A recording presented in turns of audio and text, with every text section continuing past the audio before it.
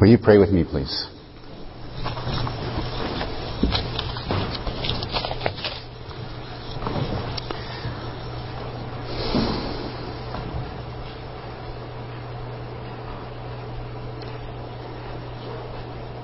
May only God's words be spoken here, and may only God's words be heard. Amen. I'm really glad to be here this morning with you guys. How long's it been? 18 months?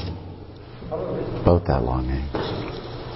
When John asked me a few weeks ago if I would about reading, when I asked John a few weeks ago about readings, he just suggested that I tell you a little bit of my story and my testimony this morning. And I'm not adverse to testimonies, but I always want to see them done in the context of worship and in the context of the Word. So I'm going to do that this morning. Speak a while about a time in my life that was a huge struggle, but I will do it in the reference to a couple of the readings that we've heard this morning. I'm not sure about John's experience in South Africa, but the Anglican Church of Canada of yesteryear, and perhaps even the Anglican Church of Canada of today, there's this unspoken but clearly understood process into which every candidate for holy orders is expected to fit. And it includes a rather rigid and predetermined step-by-step progression whereby one went from a parishioner in a church to a leader in a church to a postulant, that's a fancy word for someone who's going to get sent off to school, to a student, to an intern, to a deacon assistant, to a assistant priest, to a senior pastor or rector, and perhaps even to dean, archdeacon, bishop, and archbishop, if that was in the cards. And although we knew that only a few would wear the exalted purple, there was this assumption that every one of us could, if we played according to the rules, expect to progress through this hierarchy and eventually reach the nirvana of oversight. However, as you can see, there isn't a whole lot of room for the work of the Holy Spirit in the middle of all that process. And it gets to be almost as if it's considered a right and a privilege rather than a call. And therein lays the problem. Now, I mention this morning because this assumption is injected into the DNA of many of us who are called to ordination. And it wouldn't necessarily be articulated in that fashion, but it is there nonetheless. There's an expectation of advancement. And it was there in me when I first accepted this call to ministry, only I didn't really know it. I hadn't assessed my motives for accepting the call critically, and that would come back to haunt me as my years in orders progressed. The trouble began essentially when my assumption the assumption of being automatically returned to the West Coast and the Diocese of British Columbia from which I had been sent, that assumption didn't come to fruition. Instead, God sent me to this small, rural, struggling Saskatchewan farming community, who had fallen in hard times and who were desperately in need of a pastor who would care and encourage them back into kingdom ministry.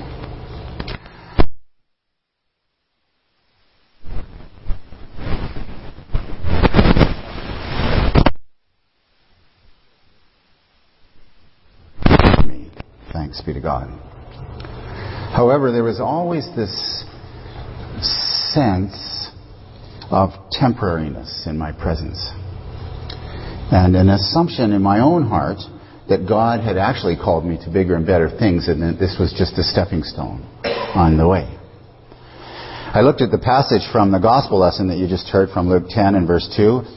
The harvest is plentiful, but the laborers are few, and therefore pray earnestly to the Lord of the harvest to send out the laborers into his harvest. And I acted as if it didn't really apply to this congregation in Leask, but that the Lord must necessarily be grooming me for bigger and better things in another place. I mean, that was a horribly inappropriate thing for me to be doing and thinking. I mean, it wasn't conscious. It was just there. And it was an abusive way for me to treat that congregation. I began to cast around for something bigger to fulfill my insatiable desire for recognition. And I knew that there were many in the military from which I had come who were in need of the gospel. And so I convinced myself that my past experience in the Navy was a God thing. It was a horrible time, but it was still a God thing. And that He was now setting me up for this new and exciting ministry as a military chaplain. So I joined the reserves, and then I went in the regular force. And what I wasn't willing to admit in this so-called process of discernment that I was in was that I really had this selfish desire to be an officer with all the privilege and the recognition that came with it. I hadn't read, or I probably hadn't apprehended, the rest of those verses from the Luke passage that we heard this morning. The ones where it speaks about being sent out as a lamb among the wolves, or about being broke or poor and hungry but gracious, where we have to beg for a meal and a bed and mix with the lepers and the fevered and be run out of town because you're hated because you said something that made somebody angry. None of those things really applied. Somehow I'd missed all that part, and after all, I was a priest, and I deserved to be respected and upheld, or so I thought. And again, I wouldn't have articulated that kind of arrogance, but it was there nonetheless. You need to know that Satan is alive and well in the lives of all who give him access, even if they do it unintentionally. And I was no exception. When you play at being a pastor, or you play at being a leader, even if you play at being a Christian, we open a door and we allow the evil one access to our lives. And when that happens, we become diverted from the true path that God has set us upon, and sent down a diversion which may in many respects be parallel and even look righteous and holy, but is really the road to perdition. That's another fancy word for hell. And I was on that road. How many of you have boats? People have boats. You've been around boats for a while. I'm a sailor and I have a boat. And you have a compass on that boat, right? What happens when you make an error of even 3 or 4 degrees and then travel 10 miles? Mathematicians, how far apart are you from where you're supposed to be after 10 miles? A long way. A long way. You end up miles off course and in a world of hurt, especially if the fog rolls in. We lived in Ucluelet, I would go out fishing, and you know how the fog bank kind of rolls out in the daytime. And then you're out there and you're having a good time in the sunshine, and all of a sudden you get this chill up the back of your neck and the fog rolls over the top of you. And if you don't know where you are at the moment that happens, you are in big trouble. Well, the journey of faith and the call to ministry is just like that. Sometimes because of our sin, we get shoved a couple of degrees off course. And at first it doesn't seem as if anything's wrong, and it all looks and feels the same. But one day we find ourselves with the fog rolling over us, or on the rocks. I used to work Coast Guard Auxiliary, and it's amazing how many people you have to rescue because they thought they were somewhere else. And it's not a new story. It's one it's been around for hundreds and thousands of years, but it's really evident in our church today and in some of the people that are leading it today. So I was off course, but I was able to hide it. Because many of the others that I associated with, they were all caught up in the same process. Haggai speaks of it symbolically in this morning's Old Testament reading. It says, "Is it a time for you yourselves to dwell in your paneled houses while this house lies in ruins," or my house lies in ruins? Now, this was a place of privilege and assumption that somehow, because we had been set apart by God, we were owed something, deference, position, just because we were pastors and just because we were military officers. And many, I chief among them, were paneling our own houses, as it were, while the Lord's house actually lay in ruins. And I looked good on the outside. But as far as Jesus affirms in Matthew 23 and verse 1, I was really, I didn't give you that one, did I? No. I was really little better than a whitewashed sepulcher. You know, the outside of the cup was clean, but the inside was filthy, dirty. And I talked the talk and I did all the right things, but I never seemed to accomplish anything more than maintaining the status quo. And the prophet again speaks about that in verse 6. You have sown much and harvested little. You eat, but you never have enough. You drink, but you never have your fill. You clothe yourselves, but no one is warm. He who earns wages does so to put them into a bag with holes in it.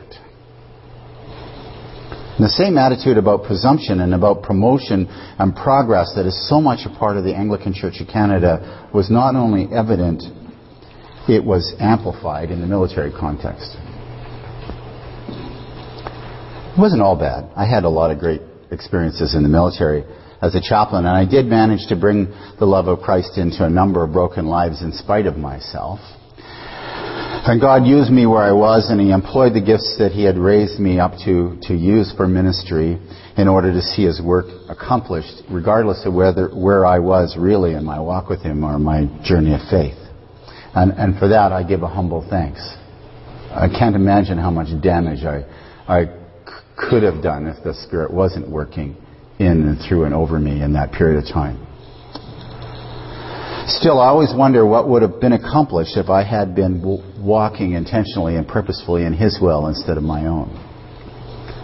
And I'm convinced now that God did not want me there, but He did use my disobedience for good. However, the Lord is also consistent in the way that He deals with His creation, particularly those He sets apart for leadership. Those He calls His shepherds. And He warned me. I can remember reading this Haggai passage and thinking, well, that's not me. That couldn't possibly be being applied to me. And I also listened to the woe passages in Matthew 23 and believed that they applied to other people. After all, I did all the right things. I looked like a righteous man. I acted holy. Some people got saved under my ministry. But the Lord said to me, woe, you scribe, you Pharisee, you hypocrite, for you tithe mint and dill and cumin and have neglected the weightier matters. He was telling me that I was a blind Pharisee and that I needed to clean the inside because the outward appearance of clean was nothing more than a mirage. The Lord was also speaking the words of Ezekiel 34 to me, and He was telling me to relent from feeding myself and my own ego while the sheep suffered. I can look back on this stuff now. I had these passages marked in my Bible. God said, you eat the fat, you clothe yourselves with the wool, you slaughter the fat ones, you do not feed my sheep. The weak you have not strengthened, the sick you have not healed, the injured you have not bound up, the strayed you have not brought back, and the lost you have not sought with force and harshness you have ruled them. And all the while I was saying, not me, Lord, that's not me, that doesn't apply to me, this is somebody else you're talking to. Who should I cast around to tell this prophecy to? But the Lord is also, He's predictable in His faithfulness, and He's predictable in the way He behaves. And so He acted. And while I was on deployment in Bosnia, which was to be the star in my crown, you know, getting overseas, doing ministry in a place that's tough, you know, like get a little dong to go with it, you know. I had a heart attack. The official decision was that it was stress-related, but there was no blockage. My cholesterol was pretty much normal. I was in the best physical shape that I'd been in years. I was running 5 miles a day. I was in the gym 2 or 3 times a week. However, I was struck down. And in a moment, just like that, my military career ended. Everything that I built up for myself in defiance of God's will was destroyed in an instant. God said, thus says the Lord God, behold, I am against the shepherds, and I will require my sheep at their hand and put a stop to their feeding of the sheep. No longer shall the shepherds feed themselves, I will rescue my sheep from their mouths, that they may not be food for them. And I was lying on my back in a MASH tent in Zagreb. I was angry, and I was cursing the Lord.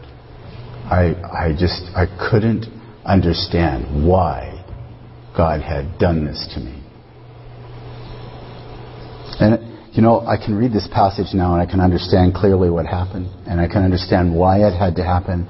But at the time, I just absolutely railed against God and the injustice of it all. The Lord He just took all that anger in, just received it.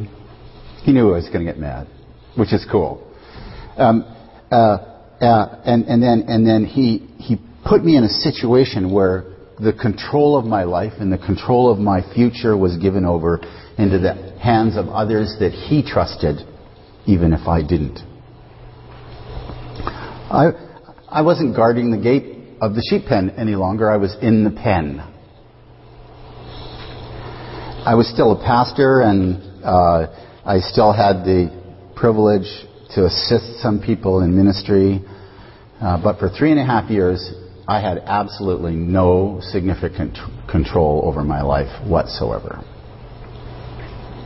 Actually, there's a funny story. One of the things that I had to do during that time is I had to work part-time. And so what the military guys do when they come out and they haven't got a job? They become commissionaires. Who said that? Right, exactly.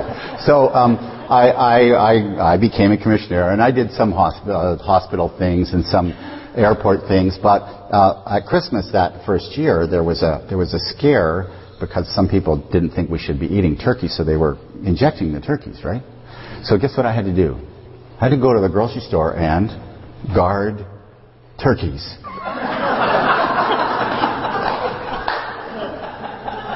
I think there's some poetic justice in that, don't you?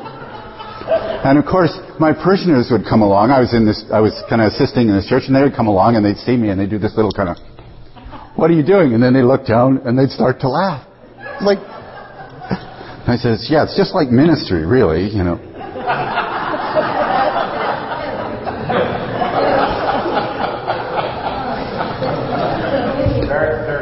Yep. But during that time, God brought me people alongside me, lay people, ordained people, who taught me how to listen. They taught me how to release the stuff that I held so close to my chest. They taught me how to be vulnerable. They taught me how to trust. Because I grew up in a broken family. So a lot of those things, being vulnerable, trusting, letting stuff go, being teachable, it was mostly my life up to that point had been all about keeping control so no one could hurt me. And I had to learn how to completely depend on God by learning how to completely depend on other people. Most of whom, all of whom were imperfect as well and made mistakes. None of that stuff was a part of my seminary training, and I now know that I was actually too young in the faith when I went to seminary. I shouldn't have been there in the first place. And I look back, and it's funny how you get to that place this late in the process, but I look back and I wonder how I ever got as far as I did in my own strength and with my own sinful agenda in place. And I can only believe that the God of the universe had a plan way back then. Jeremiah 29 says, a plan not to harm you. So He had a plan for me way back then. And He was willing to see me fail and to fall in order to create a space in my life into which He could send the Holy Spirit to mold me into the man after His own heart that He wanted me to be, so that His real plan for my life could be realized. I also learned this very valuable lesson about God's timing. If somebody came to you that had a heart attack about 3 months ago, would you hire him? If you were an employer, would you hire someone who just had a heart attack? No. Well, they wouldn't.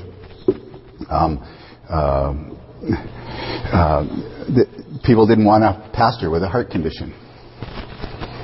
And at each place where I sought to get control of my life and look for a new place,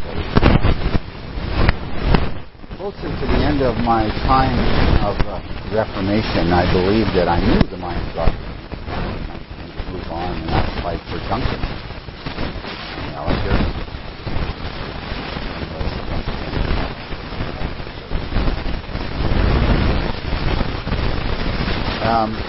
And I was kind of destroyed about it, but I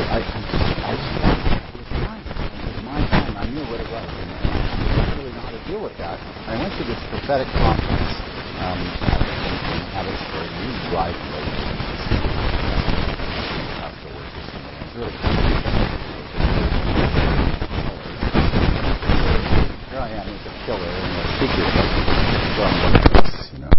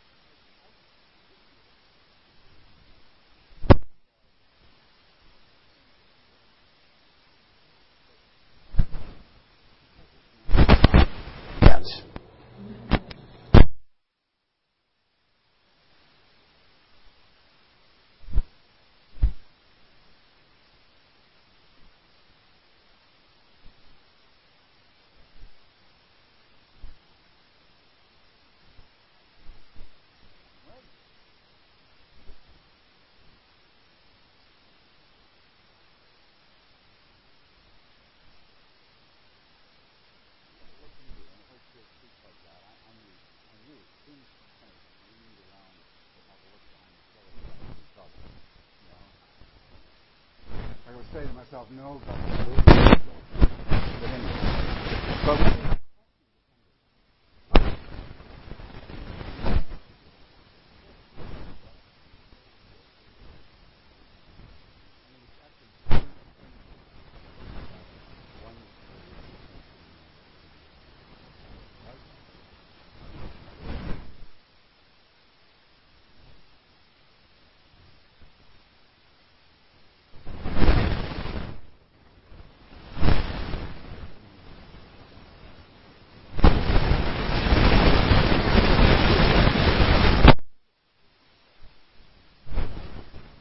particularly for those who might feel called to leadership in the church.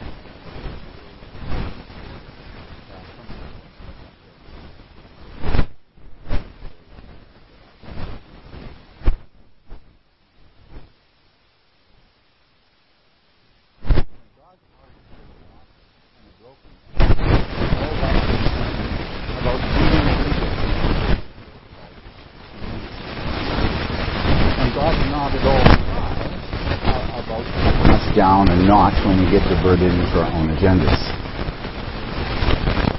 This really is God's word, and when He calls the shepherds to task for feathering their own nests instead of seeking the lost and the broken, that call is directed as much at us today as priests and pastors and elders and leaders in the church as it was to the teachers of the law and in the days of the prophets. And thirdly and finally, there's no hierarchy other than that which the Lord purposes. Yes, we have different callings, and yes, we have different functions, but they are not stacked up in the order of importance. We who have been called to leadership in whatever capacity, be it lay or ordained, have no right to advancement or to expect a greater degree of deference or respect than anyone else. We are a body of Christ, and we're all called, as Paul says, to minister as a body to the broken and the lost in our communities. There's no ladder to or in the kingdom, and no special rooms or places of privilege set aside for leaders. There's just a greater degree of responsibility, and if the Bible is to be believed, also a greater degree of judgment.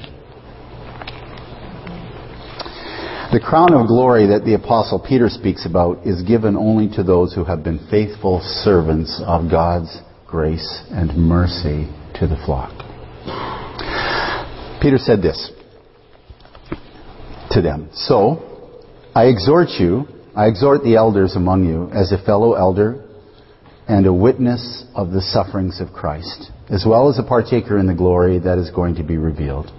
Shepherd the flock of God that is among you, exercising oversight." So he does call people to be in that position of authority and responsibility.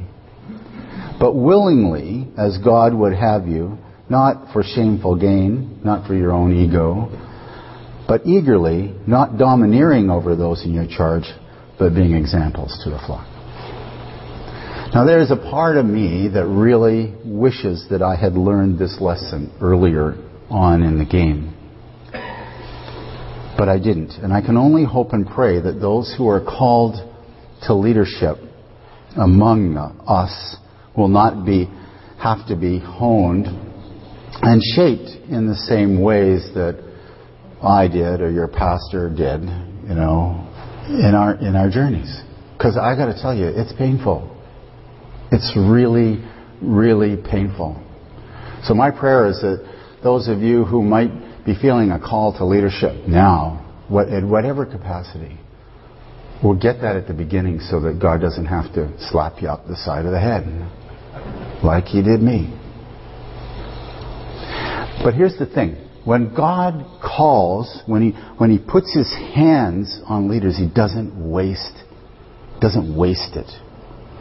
He may take us down for a minute. He may put us down for a little while, in order to teach us a lesson, in order to wake us up, in order to reform and remake and remold us. But my experience is He always lifts us back up again. And I give thanks to God for that. Will you pray with me?